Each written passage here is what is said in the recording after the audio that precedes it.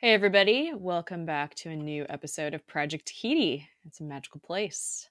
I'm one of your hosts, Jess, and I'm joined by your other host, Jared. Hello.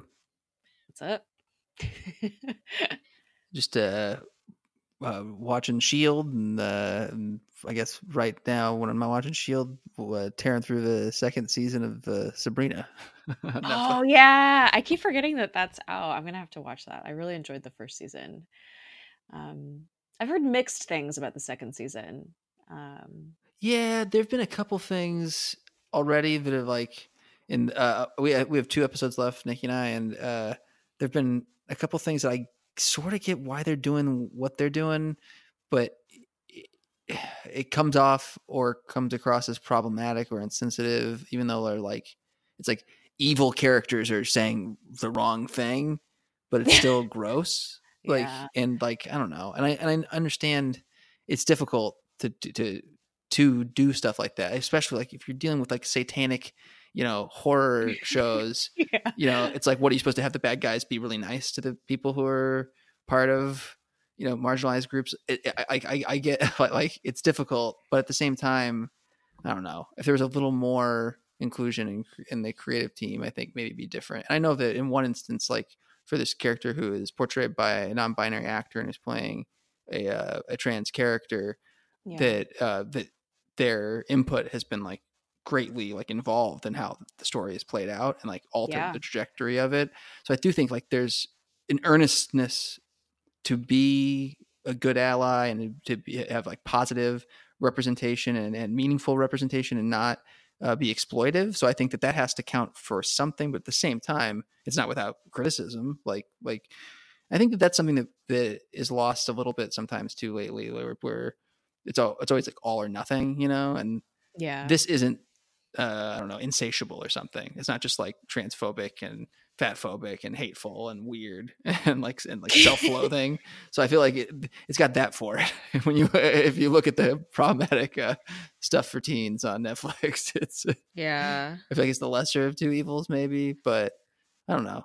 There's it's a very frustrating show because the character fucks up constantly. Yeah. It's like they're constantly.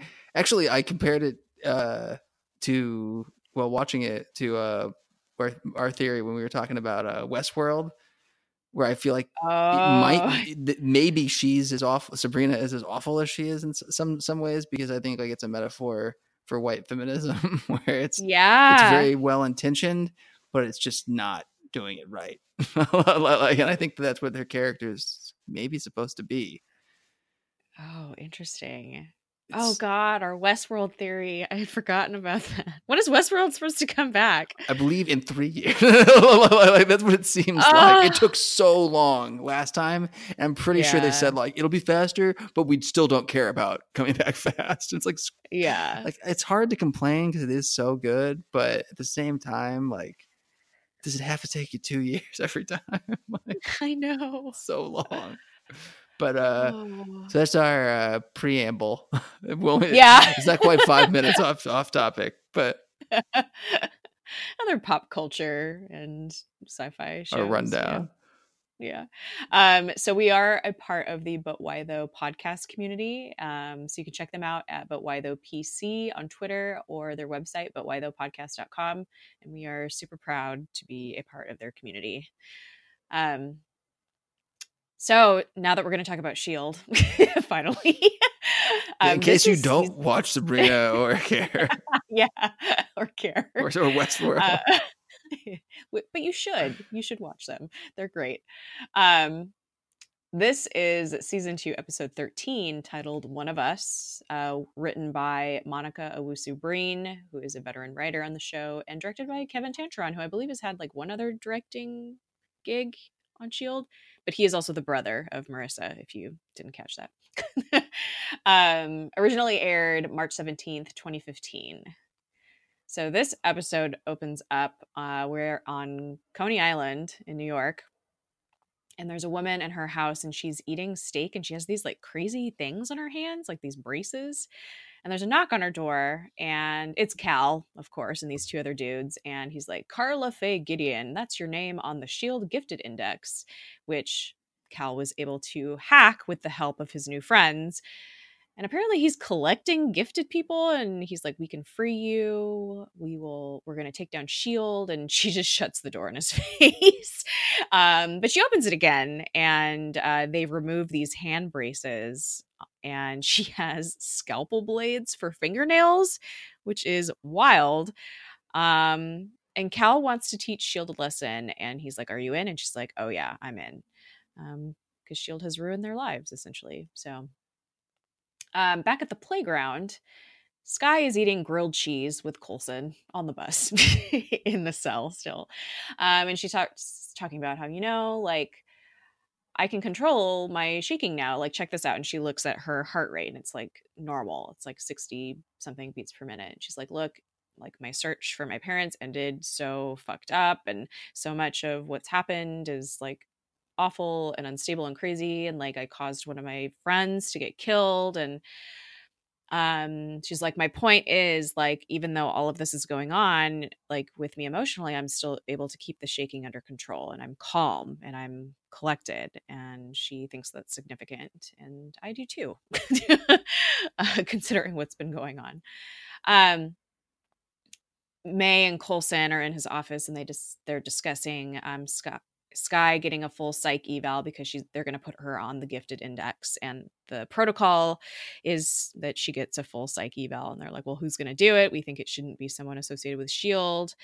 And Coulson's like, well, I know who I'd call if it wasn't going to be a thing. And May's like, it won't be a thing. It's fine. And she's going to go call Andrew, which, who is that? we have had reference to this character once before, but only once, very, very briefly. Yep. So Bobby and Simmons are chatting in the lab, and they're discussing how interesting Skye and Raina's DNA are, and how, like, this was always there. It was just waiting to be activated, and super interesting to Simmons. Fitz walks in to get something, and Simmons just completely ignores him. And Bobby's like, when are you going to talk to him? And she's like, he lied to me. And Bobby goes, we're spies. We lie for a living, which was funny because of the previous conversation that Hunter and her had with May present, the episode where they went to Japan. It's funny that Bobby internalized that and is now using that with Simmons. But Simmons just feels betrayed. She's like, science was sacred to us, and he like fudged results and changed things to like help Skye, but he also like kept secrets from us, and that's not cool. So she's pretty sure they're not going to reconcile. Meanwhile, Mac has Hunter locked up in a safe house somewhere, and Hunter is pissed. Like, he's like, he finally realizes like they have something like real going on, and this is great. This is just great. Like, he is now locked up in this house, like literally handcuffed to a sink in the bathroom. Which I found interesting because, like, even if he had to pee, like, how would he be able to, or even like go number two, like, how would he be able to get to the toilet, like, with his handcuffed to the sink? Like, that seems like you almost thought this out, but not quite. Like, but yeah, anyway, it just sucks that this is where he's at.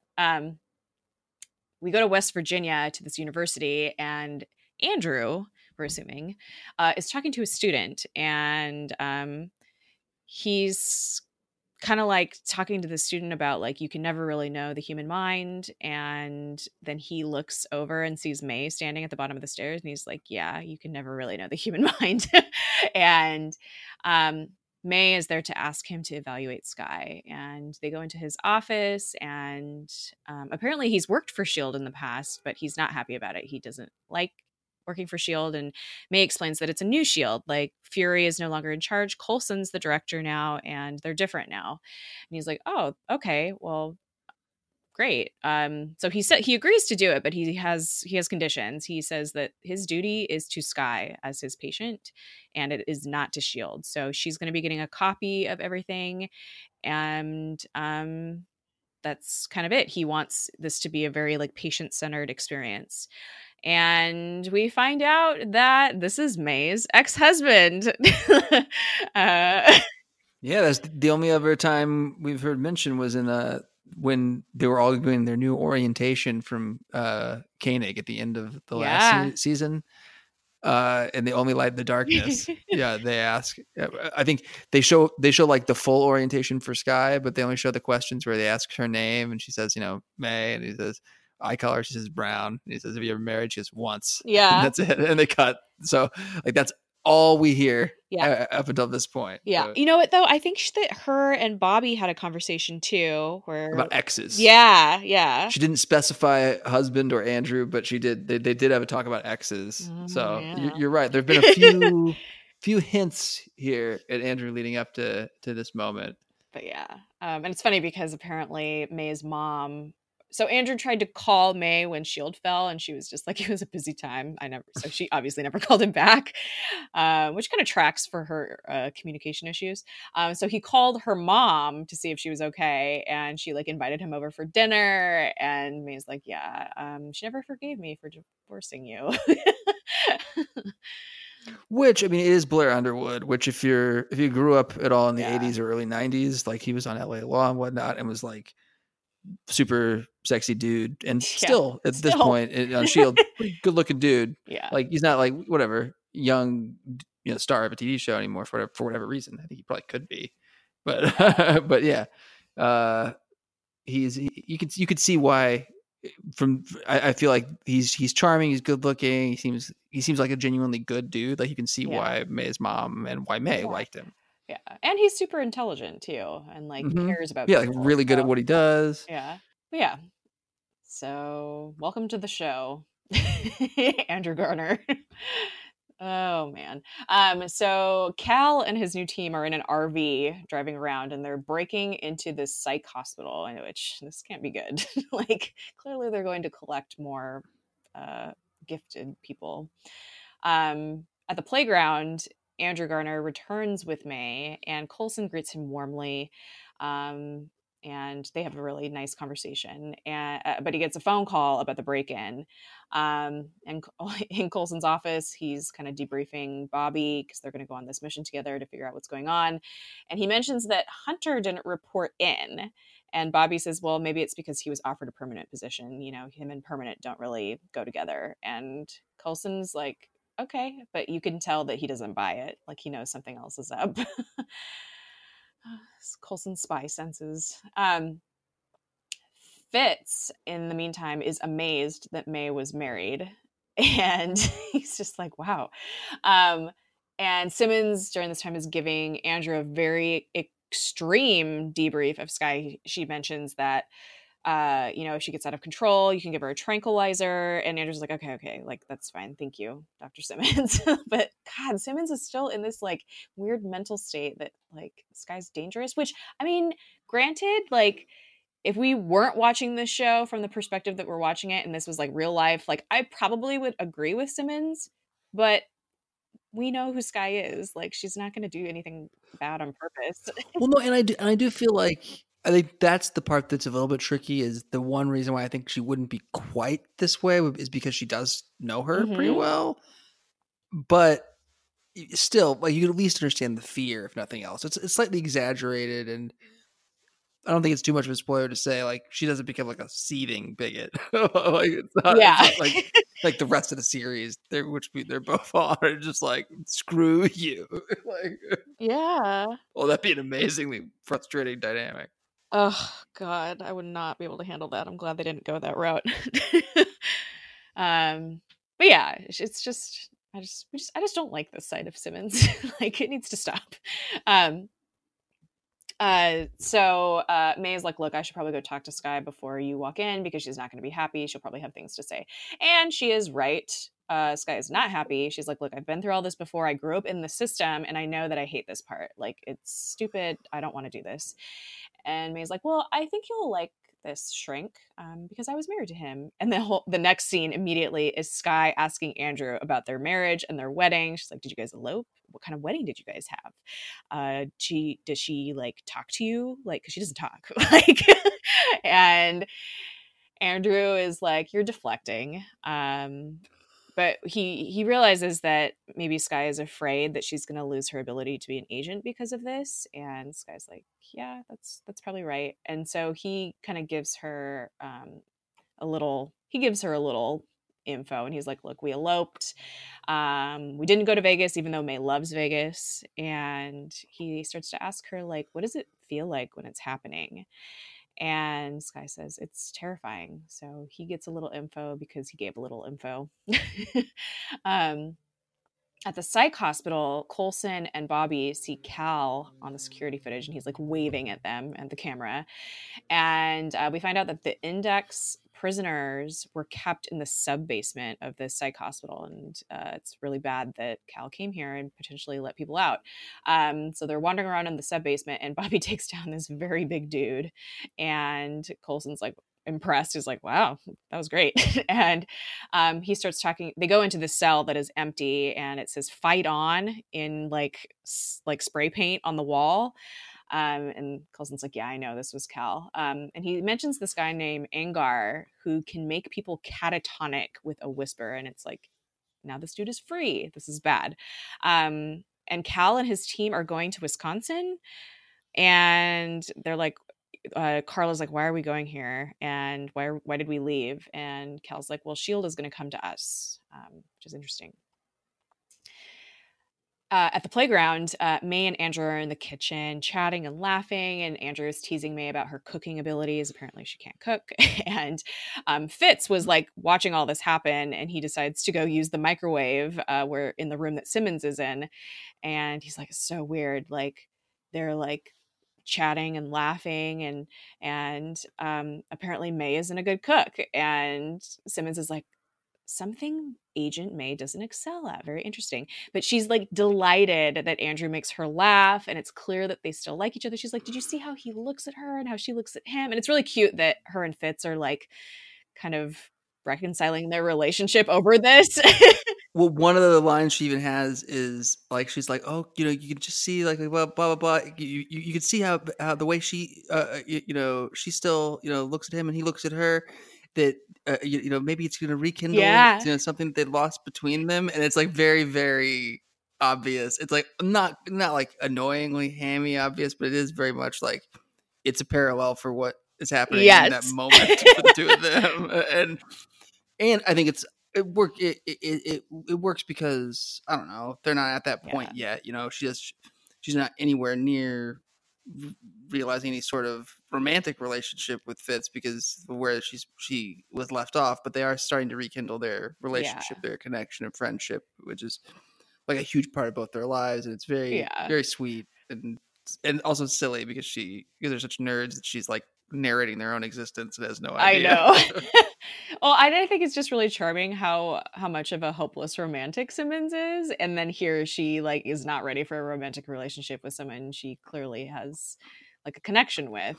When she describes, I think accurately describes Garner and May as opposites, which is true, but the way she describes their relationship before that is about how being opposites makes them complementary, which, while I would never describe Fitz and Simmons as opposites, they are very complementary. Like, and I feel like it's another way where like she's not realizing how much it parallels what she's saying. And like you point out, like that she is this hopeless romantic, and it's not in the same way, but so is Fitz. And it's like, it's just, gosh, damn it. The way things go for those two. Just get together, man, and stay together and not have everything go wrong all the time. I know. So Simmons is kind of looking at her computer in the lab, and they're still chatting, and Skye starts to shake the bus in her sleep, and she's like, oh my god, it's Skye, get Dr. Garner and Agent May, let's go. So they run to the bus, and she's asleep, and they're like trying to wake her up, but she's able to stop it after she wakes up. And then Andrew decides to stay, and he sends everyone away so that they can have a session alone. On the Quinjet, Bobby and Hunter are discussing Cal's new crew, which I will let you get into in the Comics Connection section because it's real weird. A couple of them in particular are from the comics, but in general they're just a band of superpowered weirdos that he has freed, who Shield had under lock and key, right? Yeah. And Coulson decides to confront Bobby about Hunter in this moment, and he's like, "How long were you two sleeping together?" And Bobby's like, "Oh my God, is this really the time to have this conversation?" And then Coulson gives this speech about how, it's really helpful when you're trying to solve a problem. He's like, "We're stuck here until we can figure out where Cal is gone. So let's talk about something else and let my unconscious work on this problem in the meantime." So Bobby mentions that she broke it off, and that's probably why Hunter left, and Mac has been looking for him, and history repeats itself again. And this word, history, causes Coulson to figure out where they've gone. Apparently, history and the fight on message in the psych hospital lead to Coulson realizing that they're going to Wisconsin, and apparently Coulson is from the town that Cal is going to. Meanwhile, Cal and crew are at this diner, and he is telling them how he blames Shield for taking his daughter, for taking Skye, and he breaks his mug in anger as he's talking about this, and everyone's like, "Whoa." And he mentions that he experimented on himself to make him stronger, but it kind of caused him to be a little unstable. Back at the playground, Andrew is talking to Skye, and he just reads her. She's using humor and sarcasm to avoid talking about what is actually going on. And he's like, "Look, your abilities were triggered by pain, and you have to deal with that if you want to move on." And the room starts shaking, and he's like, "Really?" And she's like, "It's not me." And apparently May is on the bus, piling it, taking it off because Coulson needs backup, and she didn't want to disturb Andrew and Skye when they were in a session, and Andrew is not happy. And it's kind of hilarious. So in Wisconsin, they're at this football field, Cal and crew, and Angar goes out onto the football field, and he screams, and he makes all the kids that are hanging out in the bleachers and all the birds that are flying by pass out. So everyone's like asleep on the field, and like Cal and the rest of the team like have these like noise canceling headphones on. They were fully prepared for this. Good Lord. So at the safe house, Hunter is like trying to break out of his handcuffs, but Mac shows up with pizza and beer, and he's like, "Do you remember the first time we met?" And he like paints this really like nice picture of the beginning of their friendship. And Hunter's like, "Look, I remember that very differently. I remember that that was undercover, and I didn't know that because I wasn't Shield. So all I remember is lies." Like still. Also, I think all those birds died because he made them pass out while they were mid-flight. So they all hit the ground. So I think they're all dead. That's really sad, right? Though, like, because I was just thinking they were unconscious. No, I think the humans, I think, were, but if they all fell asleep, because they were like. They weren't just like sort of in the sky, like they were high up in the sky. Were like, and they just like plummeted to the earth and scattered around the field. And just when you said it that way, I'm like, did they just fall asleep? And I'm like, yeah, I think they did, but I think they're still dead. Like, it's pretty. Oh, it's grim. It's like it's a scary moment. And the guy looks really like sad. Very demonic when he's doing a scream, like his jaw unhinges, and it's all like CGI for sure. It's not their best work. It's not a budget breaker. It's not their worst, but it's not their best. No. Oh, that makes me sad. I was thinking that the birds were just asleep. I'm sorry to ruin. I made it worse for everyone. So back on the bus, Andrew is very unhappy with the situation. He's like, "Look, our lack of communication while we were married was not okay, and now it's still not okay." And he just found out those birds were dead and not sleeping. He's very upset. He's so upset. And they're talking about, like, he's like, "What are we supposed to do?" And May's like, "Exactly what you do if you were on base. Just like stay out of the way, stay on the bus. Like, you'll be fine." And Skye's like, "No, I want to be on this mission." And everyone's like, "I think that's a bad idea." And Skye's like, "My crazy ass father will react to me being there, and he doesn't know that I've changed. So why don't we tell him?" And this is not going to be a good idea.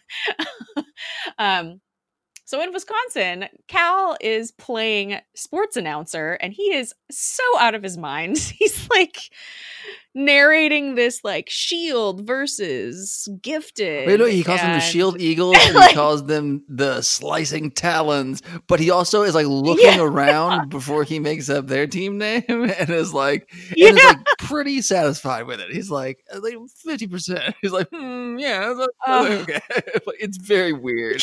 It's some great Kyle MacLachlan insanity, but it's very weird. Oh God, I love Kyle MacLachlan in this role. He does such a good job. And so apparently Coulson's dad taught history and coached football at this high school, but he died when Coulson was 9, so he doesn't really remember a lot. And Cal is still going on the microphone, and Coulson's not coming out, and so he decides to use the kids with their futures ahead of them to get Coulson to come out, and it works, of course, because Coulson is Coulson. And so he meets him out on the field, and he's like, Shield has committed crimes against exceptional humanity.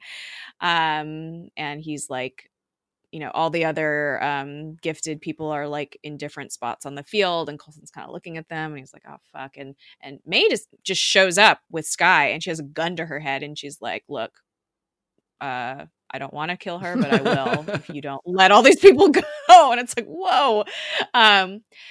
And Cal is like not buying it. He keeps trying to talk to Skye, and May's like, don't talk to her, talk to me. Like, and Skye's just quiet. And just as Cal is about to have Angar yell again to like knock everyone out or kill everyone and more birds, like Gordon shows up and takes Cal away. But right before Gordon teleports in, surrounding Cal is a dome of what appears to be maybe crackling blue electricity, which is a hint for something to come.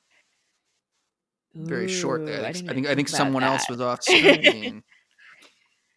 Interesting. I didn't even think about that. That's good. But yeah, so Cal gets carried away with Gordon, and May goes to take out, I believe his name is Francis. Yes, Francis Noche, I believe. Okay, thank you. He was super strong. He's Noche. Super strong. He took an experimental steroid, became super strong. They also they explicitly state that he's dumb. And when they do, Bobby says God doesn't give with both hands.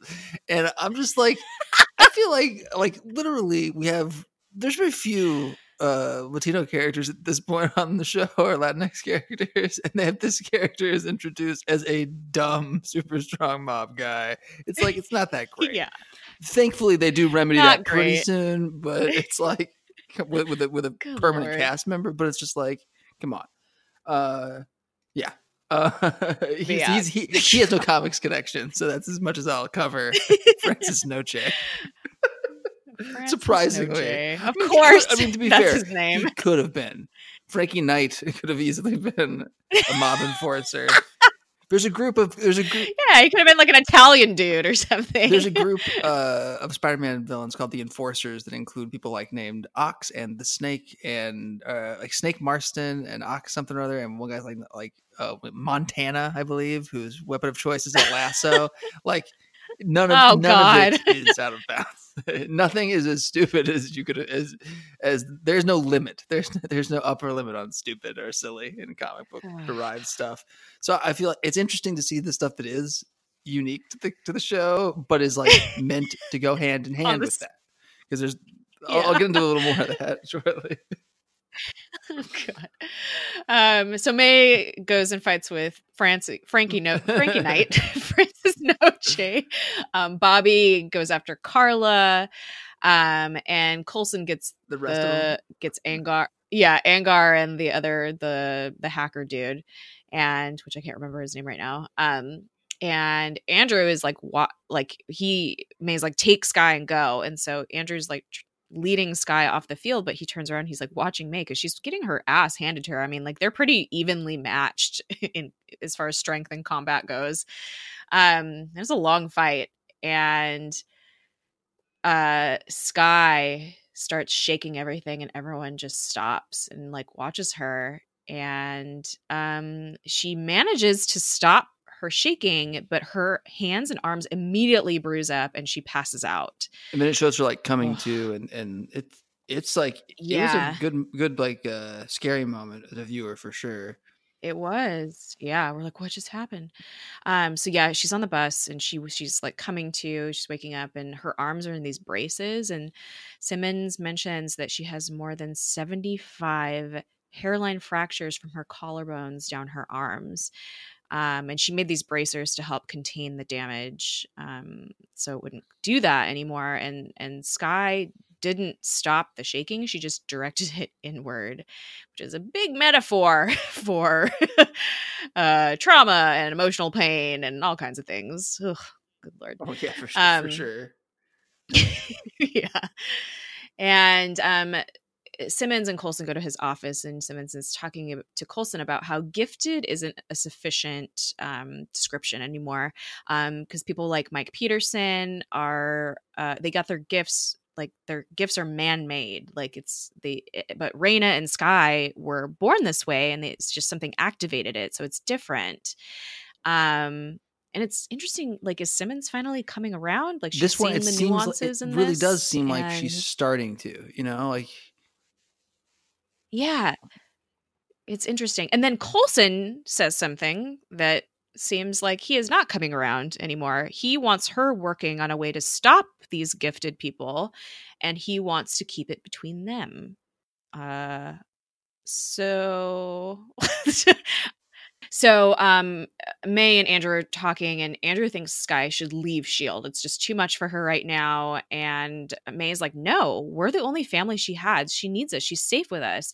And Andrew mentions Bahrain, and he's like, really? You of all people think Sky should stay after Bahrain? And it's like, oh, are we going to find out more about that?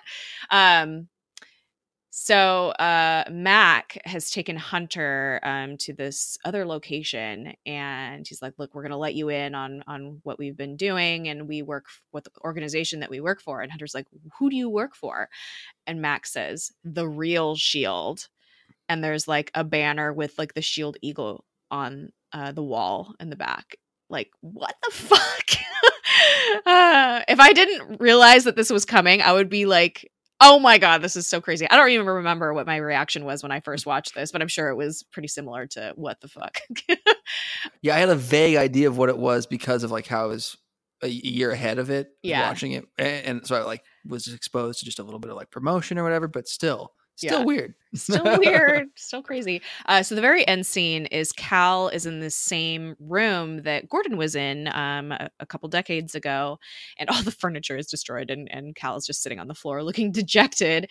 And Gordon walks in. He's like, "Are you done ruining everything?" And he mentions that Cal is making too much noise, and Cal is like, tries to be like, "I'm one of you," and Gordon is like, "You are not one of us. You are a science experiment." And Cal's like, "Well, what's going to happen to me? What are you going to do with me?" And Gordon's like, "It's not up to me." And he leads him out of the room. And that's the episode. All right, let's do spoiler section time. On that note. No problem. Okay, should I first go into the comic connections? Let's talk about Coulson and Simmons real quick. Oh yeah. That is. Oh, okay. Yeah. So it's like Simmons is the next person to take the step in the right direction. We like we have Fitz and then May and then Simmons. Like they're each taking a small step like towards like everybody being pro. Who will be Daisy? Sky, and be advocating, at least treating these people like humans, if nothing else. And now Coulson is like regressing or revealing that he's like been looking at her differently. And I don't know, like we know where it ends, but it's a gross feeling. It is. It was really upsetting when he said that. Like, why? I mean, maybe understand for like the more like the prisoners that are being released, like. Well, and I even understand it from like a less it's the way combined with like the framing and music and how it's like ominous. Yes. Because even with the way the story was just presented, maybe get rid of her powers because they're going to break all her bones or whatever. Yeah. It's like all of her arms have 75 hairline fractures across her arms from this vibration, and her forearms are covered in bruises. It's like maybe it's to protect her. Yeah, like. It's hard because we know he's not a bad dude, but it's gross when it falls into like shit that sounds like eugenics, Yeah, ugh, it's just very upsetting. And I don't remember how this resolves, like in the way. So we'll All find I know out is he soon. ends up with a cybernetic arm. Yep. Essentially becoming gifted in some Yeah, way. then Max got to cut off his arm to stop the stone thing from spreading. That's all. Oh That's all I remember God. from being from the same shit that happens to Trip. Yeah. Oh, good Lord. Also, real quick, let's talk about May and Andrew because their relationship is really sweet, but it's also like very clear by the end of this episode there's a reason they're not together anymore. And Andrew still feels very strongly about like Shield and how Shield hasn't changed. Like it's still the same. Well, and just the way she conducts herself, like the silence, the Yeah. lack of communicating things, and like Yeah. not independence, but I think independence expressed in the way it is, where it's like almost like angry or reactive or reactionary. And Yeah. I think that that's because of where she is right now. She's protective. Shield, like, I don't think he's giving her enough credit that Shield felt the Hydra a year before. You know, Yeah. I don't think so either. Like he needs to give her a fucking break. Yeah. I think, like, I not like say like, oh, they should work things out. He should dump his new partner or whatever, but Yeah. at least be a little less hard on her. Like leaving in the middle of a session that didn't impact. That didn't ruin anything. Yeah. They already are, you know, working with his terms. Like they respect him. This wasn't Yeah. her being a douche to him. Like that was just him bringing up all the shit because he's not over shit. Yeah, absolutely. I mean, I totally understand because I've totally been in that situation where it's like something's bothered me for a long time in a relationship. And you where know, you're finally like free to say it, sort of where it's yeah, okay because you guys do get along. Like he's able to say it in a way where it's not going to mess anything up. yeah. So yeah. I know I can appreciate that too. But at the same time, it's like it's hard to be like, needs you need to to get go over, break. you need to move on and fix the shit that, you know, messed up our relationship then and messed up all your relationships now. Not me. I've moved on. I'm just bringing up shit that isn't even relevant. I know. Well, and also he asks her if she's seeing anyone, and she's like, "No, I can't multitask. That's when bad things happen." And he's like, "Oh, interesting." Like, it's very obvious that she felt that their relationship was multitasking before. Mm-hmm. And like there's a reason why she had to end it because she couldn't focus on her job like properly. And she mentions that Andrew had a frame on his desk, and apparently this Andrew has moved on and this is his new significant other.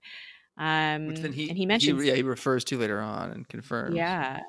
Yeah. So it's I don't know. I feel bad for May. Like Andrew's a really good guy and he very clearly cares about May still, but there's just a lot of baggage there. And I mean, we get to see them work some shit out in a very twisted way coming up. God. Yeah. We'll leave that for another episode. Yeah, that'll come up. I mean, it sort of relates just because it's one of the comic characters, but I won't mention all the details until later on. Yeah. But I mean, if you've seen the show, you know who he becomes. It's really sad. But Blair Underwood, he was he doesn't have any Mother Marvel credits. He was Black Lightning for the DC Nation shorts. They were on Cartoon Network several years ago. Ooh. They were really great. Like those ones in particular were like beautifully illustrated with this really kind of unique, cool cartoon style, and they were traditional 2D animation. It was him and his daughters when they're kids. Because Black Lightning has superpowered daughters, Thunder and Lightning, and so it's him with like a tween and like a young girl daughter, and kind of like navigating being a semi-retired superhero and being a dad while fighting like his villains in these like little shorts. Aww. And I highly recommend them. Just in general, they're really high quality shorts, but those were some really good ones. And he again, while not a Marvel or even a comic book thing, he was recurring in the New Adventures of Old Christine with the Vice President and Agent Coulson. I love that. Oh, Coulson needs to do some comedy again. He's really good at it. Coulson. Clark Gregg needs to do some comedy again after this. So should I get to the two weird comic connections? Yes. So the other guys in the crew, other than Frankie Noche, One of them is not a comic book character, Wendell Levi, who's the hacker you referred to, who's like a brilliant hacker. And to me, he looks like a cross between like DJ Qualls and Miguel Ferrer and Michael Emerson. You know, the dude who was on Person of Interest and Lost, the little skinny Weasley dude. Yeah, Yes. like he I feel like he looks like basically like what if you blended all three of those guys together and made him into a Nazi scientist? That's what this guy looks like. He's like this like gaunt, skinny, like he's balding, and just the way they have him with his like 5 o'clock shadow and his big glasses and his hair must like he looks like, oh yeah, no, that guy made shit for the Unabomber. They're pen pals. Like the way they have him dressed up. No offense to the dude as an actual human, I'm sure he can clean up nice and look great in the suit or whatever. But like as is, they do a good job of making Wendell Levi look like creep. And the rest of the team are from the comics, sort of. One of them is flat out from the comics, but the one I'll mention first is Carla Faye Gideon. Carla Faye Gideon, I believe, has 1 comic book appearance. No, sorry, 5.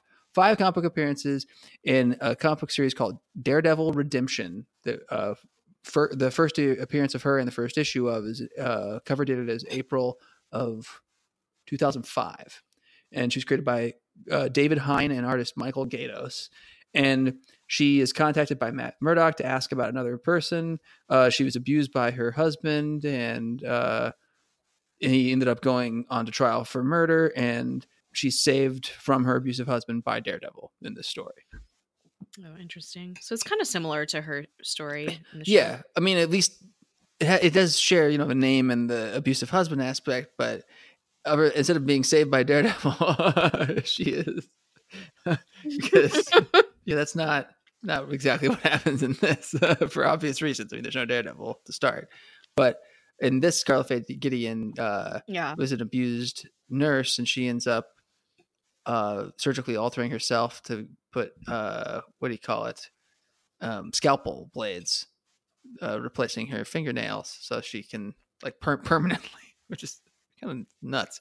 But yeah, so she's like a vengeance fueled person, and like they offer some empathy for her, but then Coulson's like, I would have more empathy for her if she didn't kill people other than her husband. Like basically like he's like, I'm all for that revenge. Yeah. And, like she just started killing people. So she's played by Drea Di Matteo, who she was in in Desperate Housewives opposite Kyle MacLachlan for an arc. So she's worked with him before with our Calvin or Cal, and she was, I think, common law married to or with Shooter Jennings, what is it, like not country exactly? How would you describe? Like I think country folk. I don't know.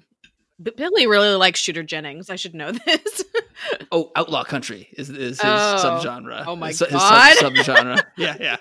But he was in Punisher as himself, and so she is. I think they were together and have a couple kids together. So she's sort of connected to the Marvel Universe, and previously connected to Cal, which is interesting enough. And she was like she was on Joey, which I didn't really like, starring Matt LeBlanc, but which ran a couple seasons. And I think most people I would think of her probably primarily from The Sopranos. She had a long arc on like the first several seasons of Sopranos. It was really good. So this other character, David Angar, has a long storied history in Marvel Comics. David Angar's first appearance was in Daredevil number 100 in 1973, and he's created by Steve Gerber and Gene Colan. And he's from San Francisco, and he's a San Francisco hippie. And he was mutated to have superpowers, but he was an activist, and he used these superpowers to cause people to have hallucinations with his scream. He didn't knock people out. They had crazy hallucinations. Most of them were like terrifying, like Scarecrow style, but he had no control over them. They were just whatever the person happened to hallucinate. Whatever, yeah. Usually they were kind of depicted that way. He ended up teaming up after having like a long standard, like totally crazy ass history of working with different Marvel villains, fighting different Marvel heroes. He ended up teaming up with another vocally powered supervillain, villainess named Screaming Mimi. And she ends up becoming a hero called Songbird. Her real name is Melissa Gold, and she's a longtime member of the Heroes, the Thunderbolts, who I mentioned recently when I talked about Baron Zemo and Baroness Zemo. And so they were like supervillains who posed as heroes, and some of them were seduced by being good and actually became heroic, became like legitimate good guys, turned themselves in, and however their arc went, became legitimate heroes. Songbird has been a member of the Avengers and a S.H.I.E.L.D. agent over time in the comics. So David Angar was her boyfriend and her partner and someone she really, really cared about, and he is murdered. And this before she becomes Songbird, and he's after being murdered while robbing a bank with Mimi. His body's recovered by Baron Zemo, by these bad guys, and experimented on, and it's transformed, and eventually he is turned into, his corpse is reanimated in a way, but he's turned into a living Scream that was named, I believe, Scream. And so he was like a living pink sound wave, like that people could see, and was just this giant sound monster, and eventually appeared to Songbird in a form that more closely resembled his human form, like begging her to kill him. So she absorbed him into her sonic harness that she used for her powers, and then destroyed that version of it so that he would finally be released and dead and have peace. And then after Secret War, which I think I've mentioned before, has just brought people randomly back from the dead, he's back with no explanation. So, and what's coolest about this character is his visual, because he just looks like what someone who made comics in the 70s thought a crazy activist would look like. So he has like a fringe vest, like he wears like a blue vest with like fringe all over it, and like bright orange tight pants, and matching blue fringe boots, and has like a big handlebar mustache, which I like, and long hair, and a headband, and a bunch of like big necklaces. No shirt under the vest. Yeah, so he just looks like basically like he was rejected from the Village People, and yeah, classic villain. He's played on the screen by Jeff Daniel Phillips, who is one of our multiple hero and multiple Marvel character guys, because he plays Fade on The Gifted, where he plays a Marvel mutant who can make things invisible. Interesting. Yeah, but that would be our two legit comic connections. I love it. Although it just comes back from the dead. Yeah, no, sometimes like those are my favorite, where there's literally no explanation, where it's just like, and somebody got bored, wanted that character to come back and didn't care that he was dead, and just wrote him in, and nobody told him no, so now they're back. Nobody told that happens so often in comics, like and like sometimes someone eventually will be like, oh, I'll explain that story. They do some story or explains how it happened, and other times nope, no explanation necessary. They're just back from the dead. Oh, man. And like, yeah. I mean, like right now, like in the X-Men comic books, it's filled with people who've just come back from the dead. Like it's being led by Wolverine and Cyclops, who've been dead for years in the comics, and now they're back. It's like,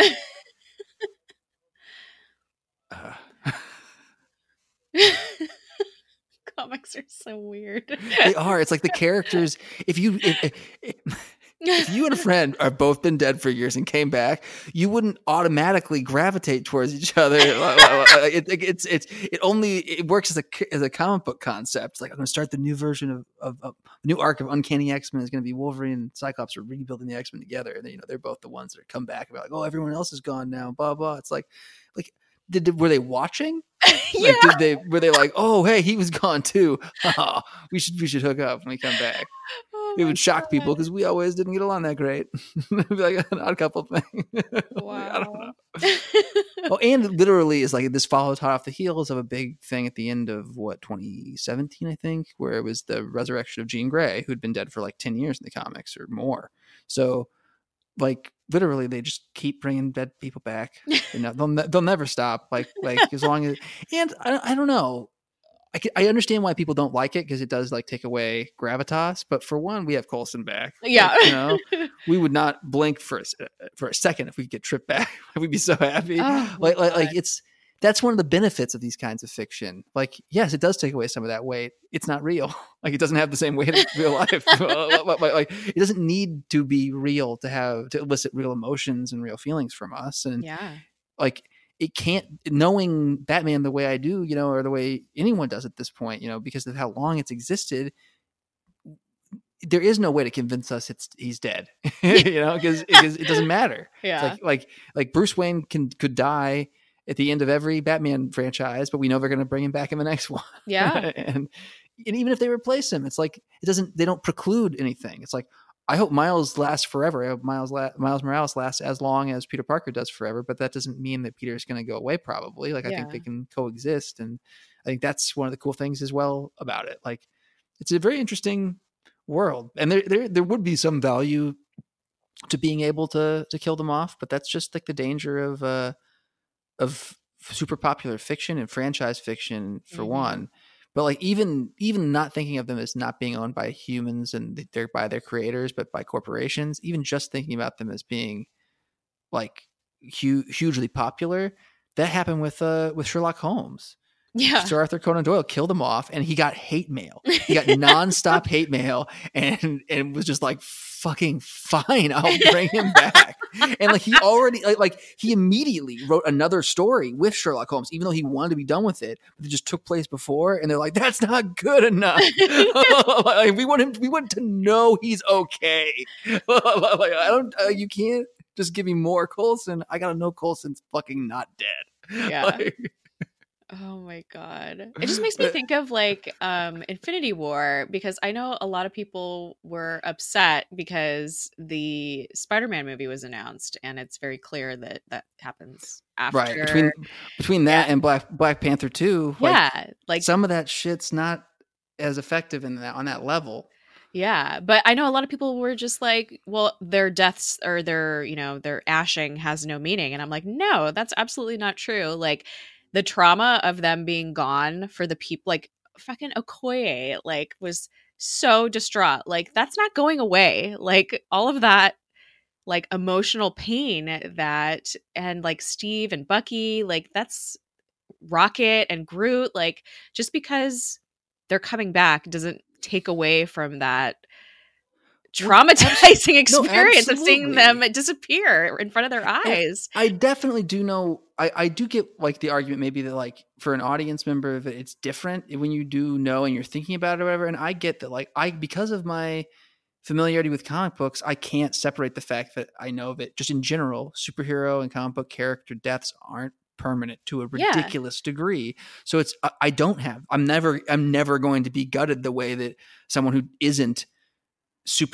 seen like 17 different times where the issue has ended. It's like, is Nightcrawler dead? like he has died a couple times and come back, but like most of the time he didn't even really die. It just faked you out, guys. He teleports. Come on. Of course it was going to be a fake out. But like, there's so many times that happens, and it's just like, I'm not going to hold that against the genre, like, and there's other stuff that does it too, that brings people back. Like, goddamn, I don't know if any of our listeners has ever seen The Vampire Diaries. I didn't finish it because it gets like, just any show like that lasts that long, has a cast that big, it's like comics. Like, it gets to be kind of impenetrable, I think. Yeah. Very, very hard to get into. But I very much enjoyed the first several seasons, even though I wanted to be like, CW vampire, like, oh, thanks so, guys. I ended up watching it. I really liked it. But eventually they just start bringing people back from the dead, like, so much. And like, because I think it does take care, like S.H.I.E.L.D. and like the MCU, like, to actually create a cohesive universe with consequences, even though people come back from the dead. Like they literally, like, there's the character who he has a ring that he's a totally normal human, but it brings him back from the dead. But every time, like, it fucks him up worse and worse. And like, and it's like, it makes like, because there are consequences, because they acknowledge, like, we're totally just bringing people back from the dead. Like, we need to do something with this. Like, it's easier to swallow. And I feel like that no matter how they do it, whether it's the people are restored from the soul gem or they end up going back in time, no matter how it's changed, some characters are going to be affected by it permanently. Some characters will continue on, and we as viewers will have gone through it. So that's all that really matters. It's like, I don't know. I feel like comparing that to like Game of Thrones, which are you caught up? I am. Okay. So Game of Thrones spoiler section time, guys. Yeah, like the fact that Jon Snow was brought back and it seems to have very little bearing on like his psyche and like what's going on around him. Like there's no consequences for him having died, or there's just very short-lived consequences, like with the No, people that's that true. killed him, and that was frustrating to me because I'm like, no, like you can't. Like I've been watching Shield for how many years? You can't just do that. I will give it credit for like because of the fast pace with which they've been since they've brought him back. Like I get that like he doesn't have a lot of time to process it or talk about it or whatever, but at the same time, I would feel like really disappointed if they didn't have something in the final season that like hinted at him having some kind of cost, some sort of weight on his soul, some sort of, difficulty with the knowledge or of whatever, void there is after their, existence. Like, I don't know. I want to show him being rocked somehow. Yeah, for sure. Well, I heard someone describe it recently. Some comedian was asked to describe Game of Thrones who'd never seen it before, like just based on trailers and stuff. I'm thinking it's like what, like knights and horses and whatnot, and magic and dragons and beheadings. And I'm like, no, you got it. they're talking to is like, no, that's pretty accurate. Yeah, absolutely. It's just interesting because there's another character in Game of Thrones called Beric Dondarrion who was brought back like essentially by the same means, like from the Lord of Light or whatever. And then I do remember that. And I remember I can't remember if it was in the show or the books, that he described a very distinct consequence of being brought back. Every time he's brought back, he feels a little less connected to the world or something. That's like true, but I also wonder if. And I like this is partially, I think, maybe just a little bit of I apologize, a little bit of devil's advocate in this, but I also think partially just like trying to think about, because I was already thinking about that character as well. Mm-hmm. But is it possible that like it is, as you say, it's worse every time? So that first time is fine, or it's just the least impact to be felt. Yeah. So like not to say that you wouldn't notice it, but maybe you wouldn't notice it at first. Maybe you'd be so happy to be alive or whatever. Like you're not thinking about how you're less yourself. Yeah. But then like each individual, percent that you take off of your humanity, like eventually like it starts to have a toll that is undeniable or you can't repress. Because just thinking about how like normal trauma, people do react differently. And some people put on a brave face and don't let anyone see, like, yeah. And Jon, while I think a very noble-hearted character, is also super like childish in a lot of ways. Yeah. Like, like I love the guy, but he doesn't have a whole lot of like realistic expectations for the world. Yeah, and he's a little too pie in the sky maybe. And I don't know. I could see him just being like, I can't let anyone know I have darkness in me. Yeah, because who is he if he has darkness in him? Yeah. That totally makes sense. Yeah. Unflappable. I always do the right thing because my daddy told me to. And I'm an honorable Stark boy. That's right. They finally made me one, maybe. Sort of. Man, I heard someone recently mocking nerd arguing, and it made me think of something. But then I was like, wait, no, it's not actually a problem. They were like, if he were a Targaryen, he would be indestructible to fire, and you'd have already discovered that by now. But I'm like, that's not true. They aren't all indestructible to fire. Her rapist brother wasn't, or like the melty gold would have been. Had a melty gold hat, he would have been fine. God. But right? Like it's unique to her situation as the mother of dragons. Like it's prophesized shit. Either way, again, spoiler alert, that dude did just have sex with his aunt, and that's gross. Yes. As a guy who grew up loving Michael J. Fox movies, I've seen The Secret of My Success. I walked out of that theater at 8, and I've heard, I can't remember, like 7, and I've heard enough from my brothers and my parents that I would like, more than once walking out of there, I repeated to myself or to my brothers, he sexed his aunt. Like, can you believe it? Like, that is so gross. You were so disturbed. Well, no, yeah, it leaves a mark. So get ready, Jon Snow. If you're not traumatized from being brought back from the dead, you're going to be traumatized from this. Oh my God. I want the Red Witch or whatever. I want her to lay that knowledge down on him. Yeah. Like, don't get me wrong, she's a twisted character, but sort of for the way John was dismissive of her, I'd be pretty hilarious for her to be like, oh, by the way, just so you know, in addition to, you're going to still have to deal with the fact that you came back from the dead. That's not as easy as you think it is, but also you just fucked your aunt. Boom. Peace out. Game of Thrones coming back. Oh, when this is aired, I think it'll have, when we post this, it'll have just come back either 1 or 2 weeks before. So, yeah. Yeah, we'll be right back into it. Oh, good Lord. This scene will hopefully have already happened. Or he finds out. He has the weirdest intervention ever. I like how we've talked about Sabrina and now Game of Thrones. Game of Thrones. What else did we talk about? There's something else at the beginning. I can't remember now.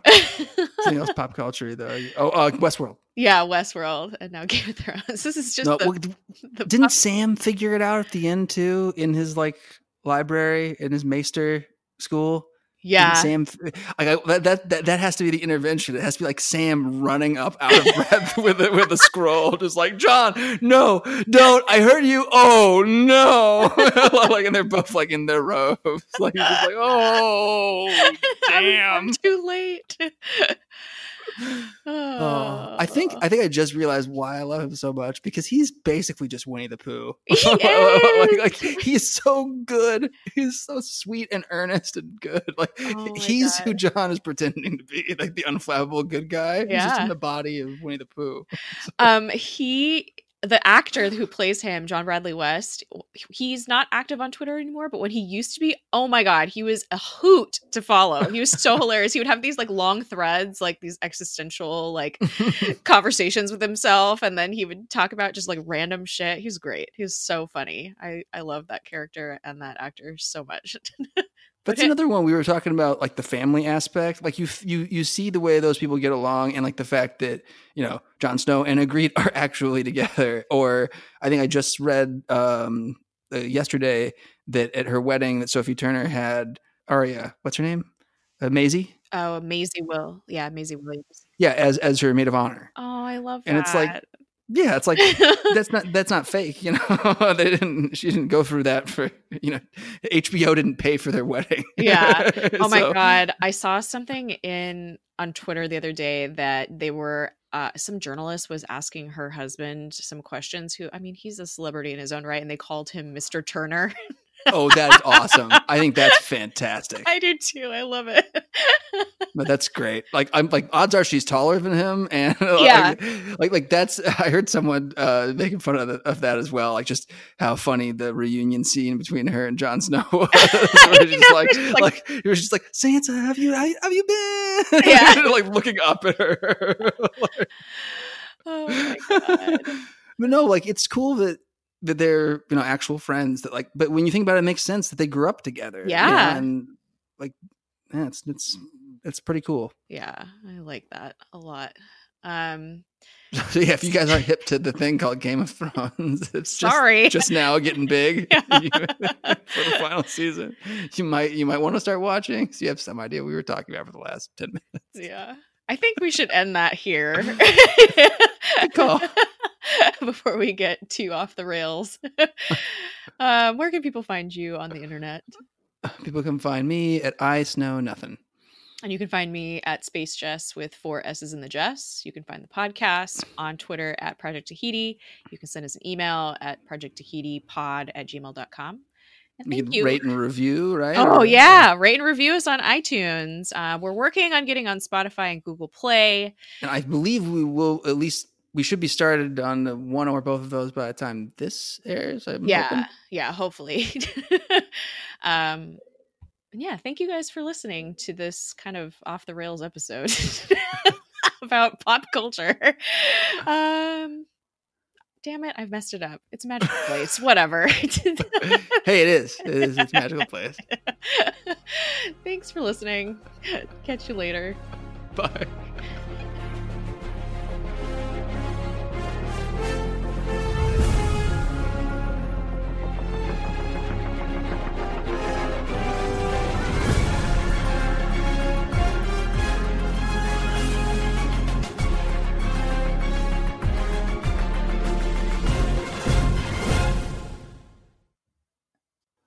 the episode. Apparently he's going to go meet Jiaying, which might be a little traumatizing for him. We might delete that because we don't know she's alive yet. Oh, fuck, I forgot that was in the past. You keep forgetting. That's the second time I've done that. It is. God damn it.